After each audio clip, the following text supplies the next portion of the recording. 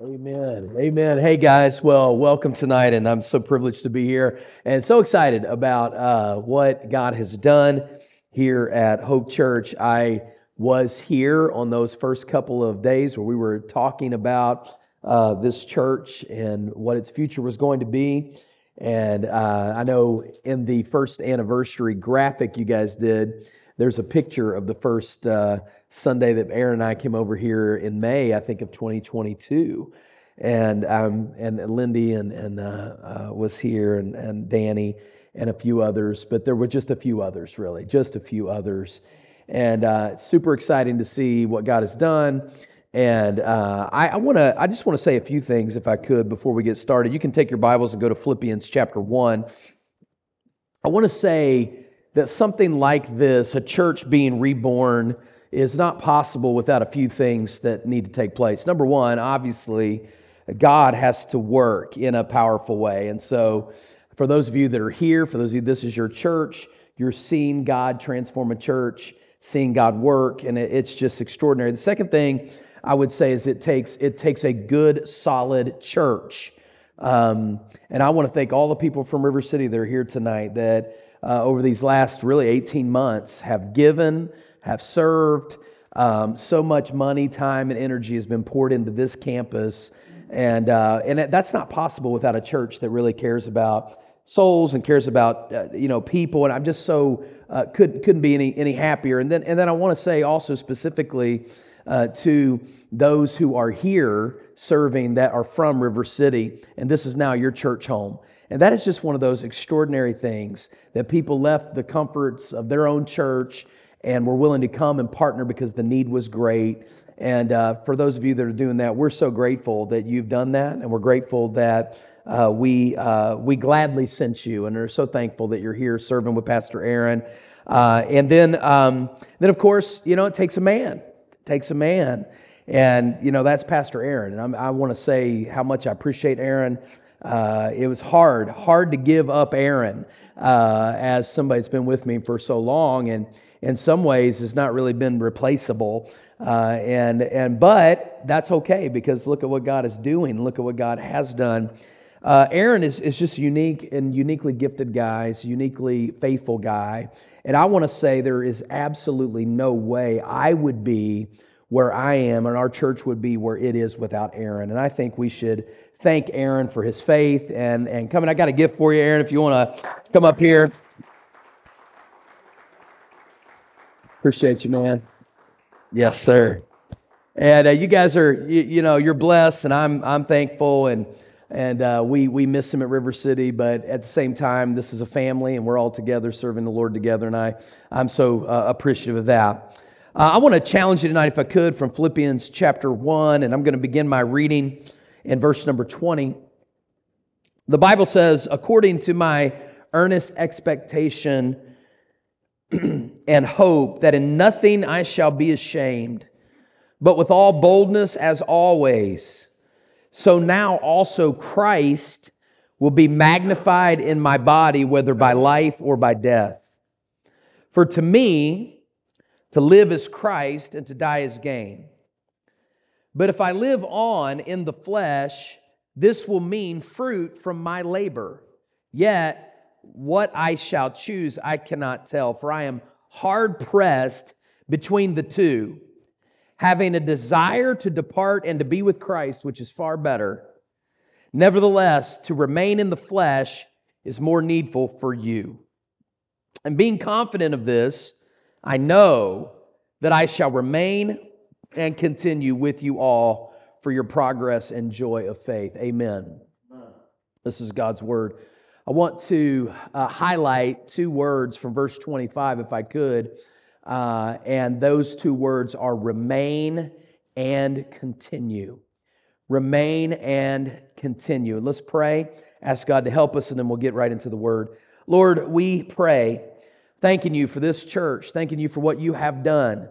Thank you for what this year will hold. Thank you that folks have been saved and lives have been changed right here at Hope Church. Thank you that a church that was struggling and near death has been resurrected by your power. We give you the glory. I pray that we will, both at River City and here at Hope Church, and to all those who serve you, I pray our heart would be to remain and continue in those things that you have called us to do. And I do pray these things in Jesus' name. Amen. From 1989 to 2018, Masafumi Nagasaki lived isolated on an island off the coast of Japan by himself. 29 years on an uninhabited island.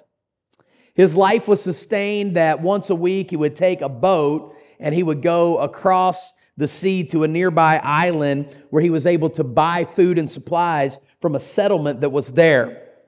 He lived in isolation for 29 years until in 2018, the police of Japan forced him off the island in order to seek medical attention back on the mainland of Japan. Think about it. Here's a guy that wanted to stay, but was compelled against his will to leave. In this story, in the Bible, we find a man who wanted to leave, but was compelled by God to stay. Here's a man that was longing to depart this earth, not to go to some remote island somewhere, but literally to go be with his Savior in heaven forever, which is, of course, the destination of all those that put their faith and trust in Jesus Christ. And while Paul desired to depart and to be with Christ, the Bible says here that there was something else that was compelling him to remain and stay where he was. Now, this is quite a few verses in the Bible here where you find someone wrestling with mission and eternity. I mean, here's a guy that knows clearly and well, I am going to be in heaven one day with the Lord Jesus Christ. Now, how many of you are looking forward to that? Amen? So we're all looking forward to that, and we know it's true, and we know it's a biblical promise, and we're all clear on that. But here's a guy that knows that abundantly clear, and yet is wrestling in his heart with the mission that God has called him to do, knowing that when I do go to heaven, my mission or my job here on earth is over. And so, as he wrestles through this in verses 19 through 25, his conclusion in verse 25 is this: I am confident that I'm going to remain and continue with you. I'm going to be where I am and do what I do in perpetuity until God calls me home. And I want to tell you, that is a pretty good piece of advice for a church on its first anniversary, for a church like ours, getting ready to approach its 8th anniversary with me being there. It is really good advice for parents and husbands and wives and pastors and churches and Sunday school teachers and leaders of all kind. What does God have for you? Listen, I can tell you this. One thing He has for you: stay where you are and continue to do what God wants you to do. That's remain and continue. It's about locality and it's about activity. It's about staying put where God has called you and do continually what God has called you to do. Now, in these verses, Paul gives us 4 compelling reasons why he was going to remain and continue. Why did Paul have this confidence, and why is it that Paul said this? I want to suggest to you 4 reasons. Number 1, I want you to see that I remain and continue because my rest is coming. My rest is coming. I mean, look back, if you will, at verse number 20, second part, where it says, Christ will be magnified in my body, whether it is by life or by death. Verse 21 again, for to me to live is Christ, and to die is gain. In verse 18, Paul talks about verse 19, Paul talks about his current circumstances of jail. The difficulty that he's in is going to have deliverance because of the people's prayers and so on and so forth. But he was certain of this.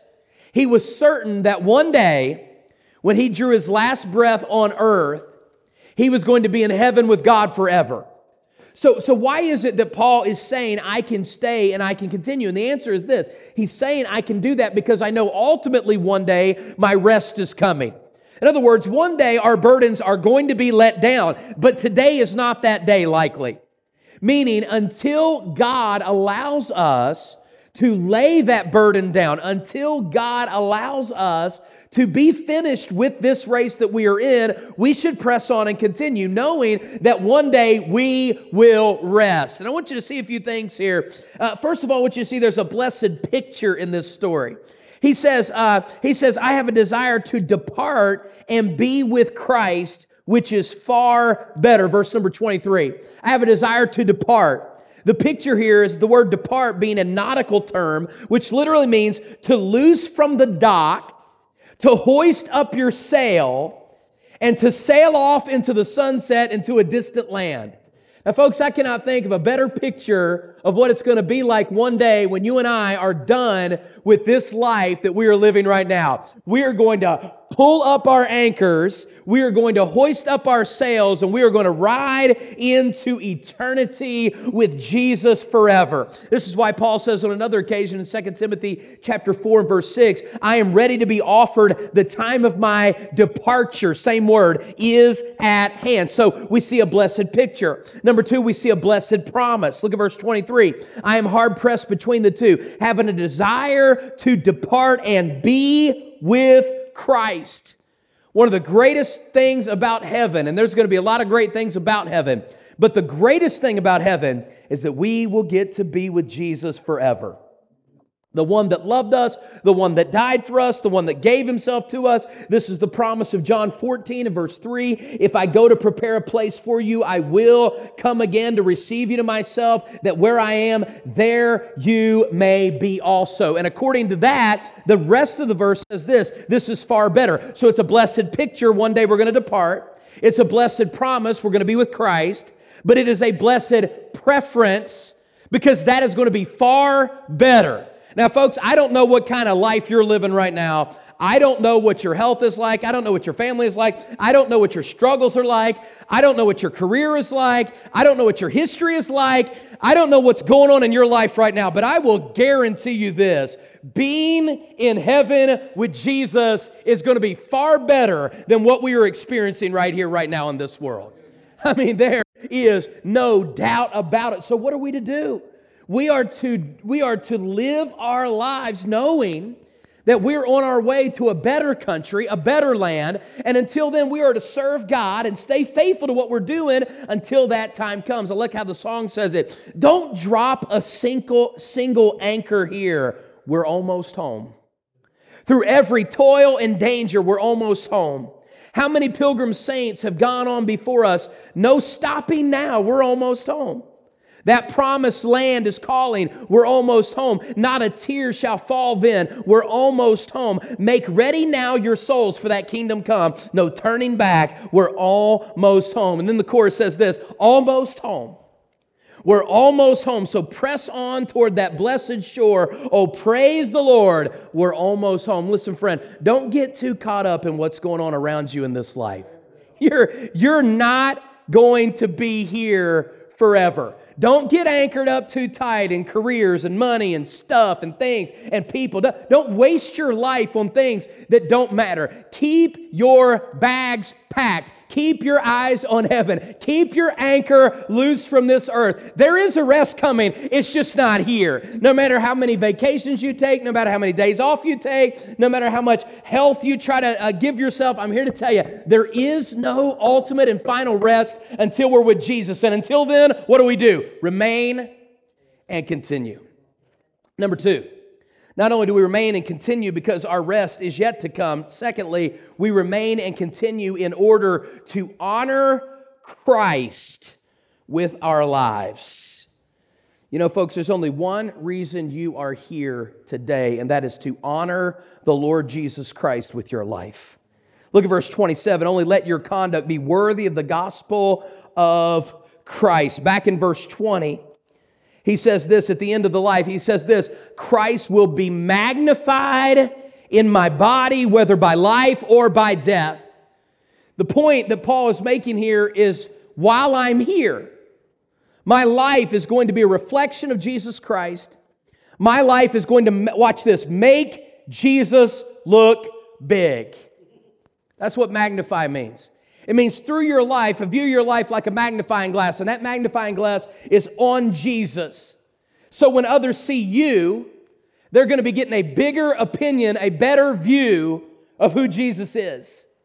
Now, folks, if you're going to be here, if you're going to stay here, and you're not going to heaven yet, there is no better way to spend your life than pointing others to Jesus Christ. Think about it like this. Think of Jesus in some way as a distant star. It may be more brilliant than our own sun, but to the human eye, it is just a dim speck in the night sky. To many in this world, that's the same way Jesus is, right? He is the very splendor and majesty of God. He is brighter than 1,000,000 suns. But to the world, they just don't or can't see Him for who He is. So what do they need? They need somebody like you to show them who Jesus Christ is. Now, folks, I want to tell you, if you are here left on this earth, there's only one purpose for you to be here, and that is to exalt and magnify Jesus Christ in order to point other people to Him. I heard a story recently of a group of businessmen that were out of the country on a travel trip, and on their return flight, they were coming to this major airport, and they were running behind. They were in a super hurry. They all take their cab. They pull up to the departure area of the airport, and they're jumping out, grabbing their bags, and they are hustling down the sidewalk, trying to check in for their flight and get to where they're going. And I've been in those experiences before where you're just rat racing to try not miss where you're going. And on the way, there was a little girl in this foreign country. She was just outside selling apples. And these men were in such a rush that one of them, as they were running by where this girl was, their bag clipped out the little stand where the basket was that was holding her apples. And in one swoop, all of her apples spilled out and banged on the concrete and rolled down into the street. And one of the men was a Christian. And he saw this whole thing take place, and he noticed whenever all the apples fell, and he's kind of watching this unfold, he noticed that the girl is also blind. And she is on her knees, and she is scrapping around for the apples. Likely her only family's livelihood is the selling of these apples from their family apple tree. This man was so convicted of what happened that when they got up to the gate to check in for their flight, he told his guys, "I'm going to have to take the next flight home." They had no idea what he was doing. He said, I got to go take care of something. He goes back outside after missing his flight, and this girl is still on her hands and knees, scrounging for the apples that they had dropped. And by now, her face is flooded with tears, and she's quietly whimpering to herself, thinking of all that she lost in this moment. This guy bends down with her, tells her, "I'm sorry, I was with the guys that knocked this plate over. I'm here to help you." He grabbed and started grabbing all the apples and put them all back into the basket and set her stand back up and put up. And then he reached in his pocket and he grabbed more than sufficient money to pay for all the apples that she was trying to sell and handed her that money. And again, apologized for what he did. In the middle of this all, the girl finally spoke out and said, "Sir, are you Jesus?"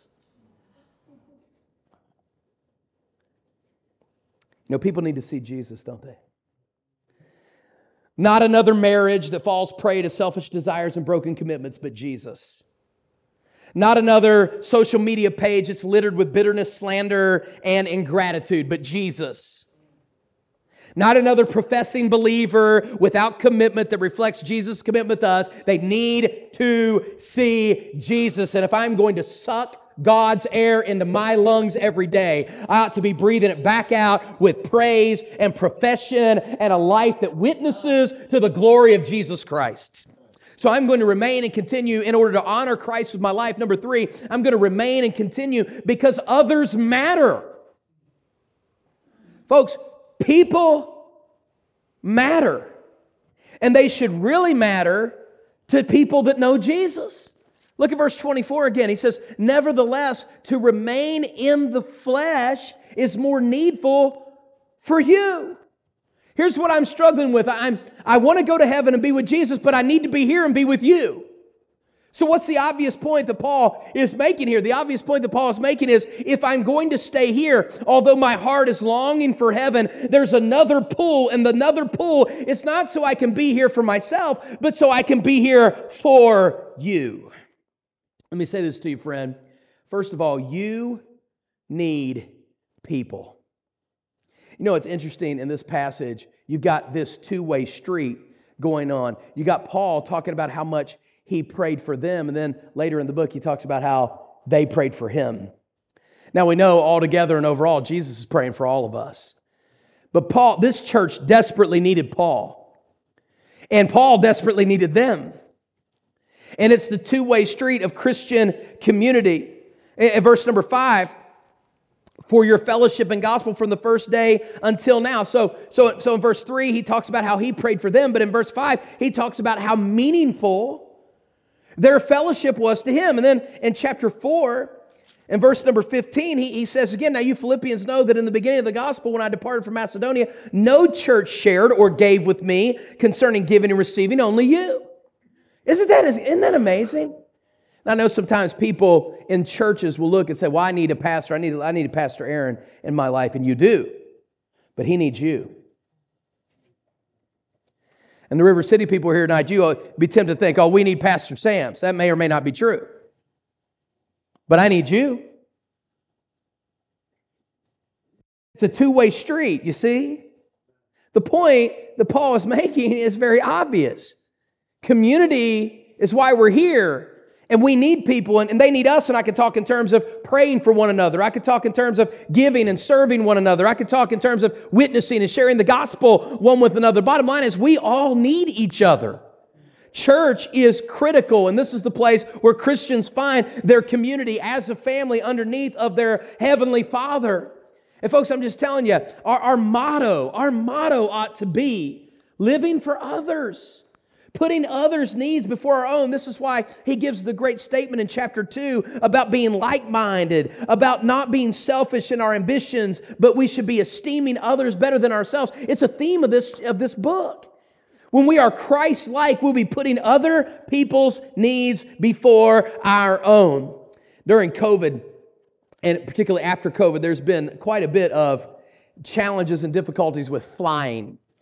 And there's all kinds of reasons for that. And some of it has to do with, like Southwest Airlines, for instance, not having the infrastructure to properly care for some of the difficulties that they've experienced. And my family was actually caught up in that mess. That was last Christmas, 2022. And what a mess, right? Flights got canceled. There was no ability to get the different workers and stuff, and their infrastructure, I forget what it's called, their software that runs that part of it all failed. And my wife got stuck in Atlanta with Adrian and Brent, and I had to drive from Jacksonville to Atlanta to pick them up on Christmas Day. It was absolutely a nightmare. Flying can be stressful, especially now in this post-COVID world where there's staff shortages and flight cancellations. Recently, Delta Airlines lost 1,000 pieces of luggage at the London Heathrow International Airport. They needed to move this baggage across countries and time zones to return them to their customers. While the passengers were rebooked and returned safely to the U.S., their baggage stayed behind. Now listen to this. So how did Delta respond? Knowing that their customers were important and knowing that their luggage was critically important, they actually loaded up an Airbus 300 with 1,000 bags, no passengers. They took it upon themselves to literally fill an airplane with bags, no people, so that the baggage could be brought back to the owners in the United States. They used what they had to care for the people who they were most responsible. Man, I got to tell you, I admire that company for doing what they needed to do in order to take care of the people that they were responsible for. Folks, I got to be honest with you. I'd rather be a lost piece of luggage on Delta Airlines than a struggling church member in the average church. I'd rather be a bag stranded in London than be a lost person within walking distance of the average church, because the average church just simply doesn't care. So why are we here? We're here for others. Finally, number 4, we remain and continue because the work is never done. The work is never done. Verse 25, and being confident of this, I know that I shall remain and continue with you all. Watch this. For your progress and joy of faith. Interestingly, go back to verse 12 of chapter 1, where it says this in verse 12, but I I want you to know, brethren, that the things that have happened unto me have actually turned out for the furtherance of the gospel. The word furtherance there in verse 12 and the word the word progress in verse 25 are the same words.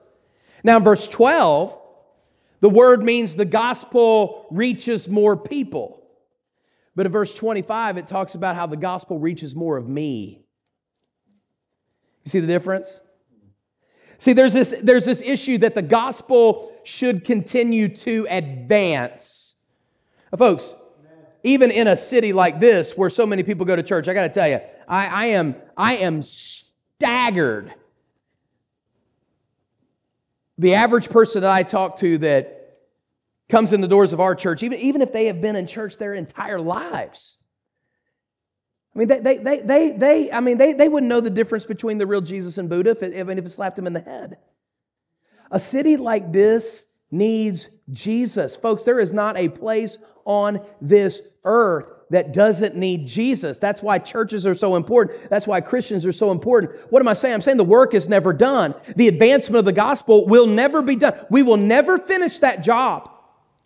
So we've got to continue and remain doing what we're doing because the gospel's got to get further than it is right now. But watch this. On another level, the gospel's got to get further in me. Your progress.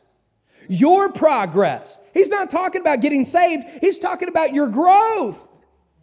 Now, folks, why do we remain and continue? Yeah, people need to be saved for sure, but people need to grow in the Lord.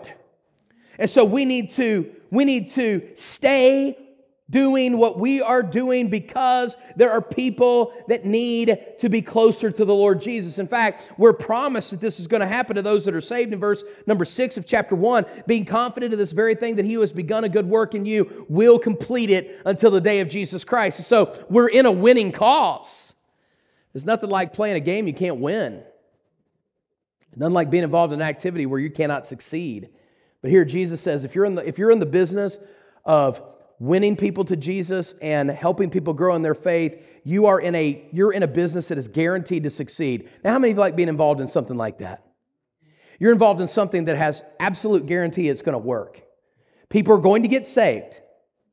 People who genuinely are saved are going to grow. Ultimately, they're going to end up in heaven forever where they are going to be completed in Christ. And until then, it is our job and our responsibility to stay at the job so that people can be saved and people can grow. Folks, I like being on a winning team, and I like being around things that are winning and things that are developing and things that are growing. I want you to consider this. Do you realize that Amazon was just founded in 1995? Is that hard to believe? That is 29 years ago. Could you even try to imagine right now what your life would be like without Amazon? Now, if you don't use Amazon, please don't tell me that after the service, because there's always one, okay? There's always somebody, that I don't use it because, whatever, and that's fine. But most of us, it started in 1995 as an online bookstore. Jeff Bezos, the founder of Amazon, said he had this motto when he started: get big fast.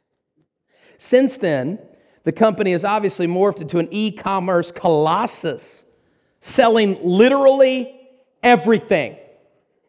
Groceries, furniture, live ladybugs. You know why it's named Amazon? It's named after the enormous Amazon River in South America, because he believed this name would not box him in to one particular service. Since then, Amazon has grown to Amazon Prime Video, Amazon Kindle, Amazon Audible, Amazon Kindle Direct Publishing. It's acquired Zappos, it's acquired Whole Foods, Amazon Now Pharmacy, Amazon Basics, where you can just get clothes that they make themselves, batteries, everything. Amazon Echo, Amazon Alexis, Amazon Photos, Amazon, every stinking thing in the world, Amazon. I love it. Absolutely, I love it. Nothing has more revolutionized my life outside of Jesus and this kind of stuff, okay? I'm talking about nothing has more revolutionized my life, and the sky's the limit, right? Where's it going to stop? It's not going to stop. Are you kidding me? Hey, it'll be pretty soon you order something, a drone's going to drop it on your door in an hour. And for some of you, you think that's the apocalypse. Well, you don't read the book of Revelation if you think that's the apocalypse. But I'm here to tell you, I think it's great. I don't grocery shop. I don't stand in lines. I don't do anything. But let Amazon bring it to me. It's just absolutely amazing. I'm just going to order something after church tonight just because. I don't even know what. I'm going to throw something on there and get it. What an amazing, it's like it exploded on the scene and took over the world. Friend, I'm here to tell you something. What Jesus began in your life was far more explosive than the creation of Amazon. Folks, when He got involved in your mess, by the way, when He got involved in this church that could have easily closed its doors, something big happened. Something big happened when Jesus got involved in your life, in my life, and this church, and the River City Church. And I'm here to tell you, that's not going to stop. It will not stop. So what do? We remain, we continue, because the work is never done. Let's pray together.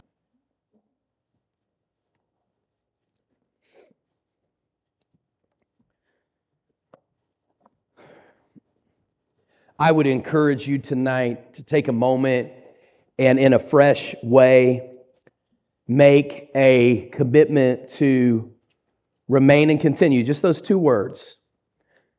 Locality and activity. Stay where you are, do what you do. Stay where you are, do what you do.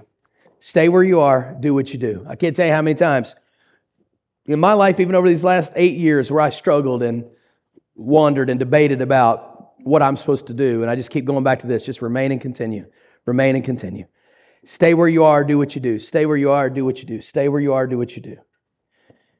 I want to encourage the folks that are here at Hope Church, I want to encourage you to have that kind of attitude.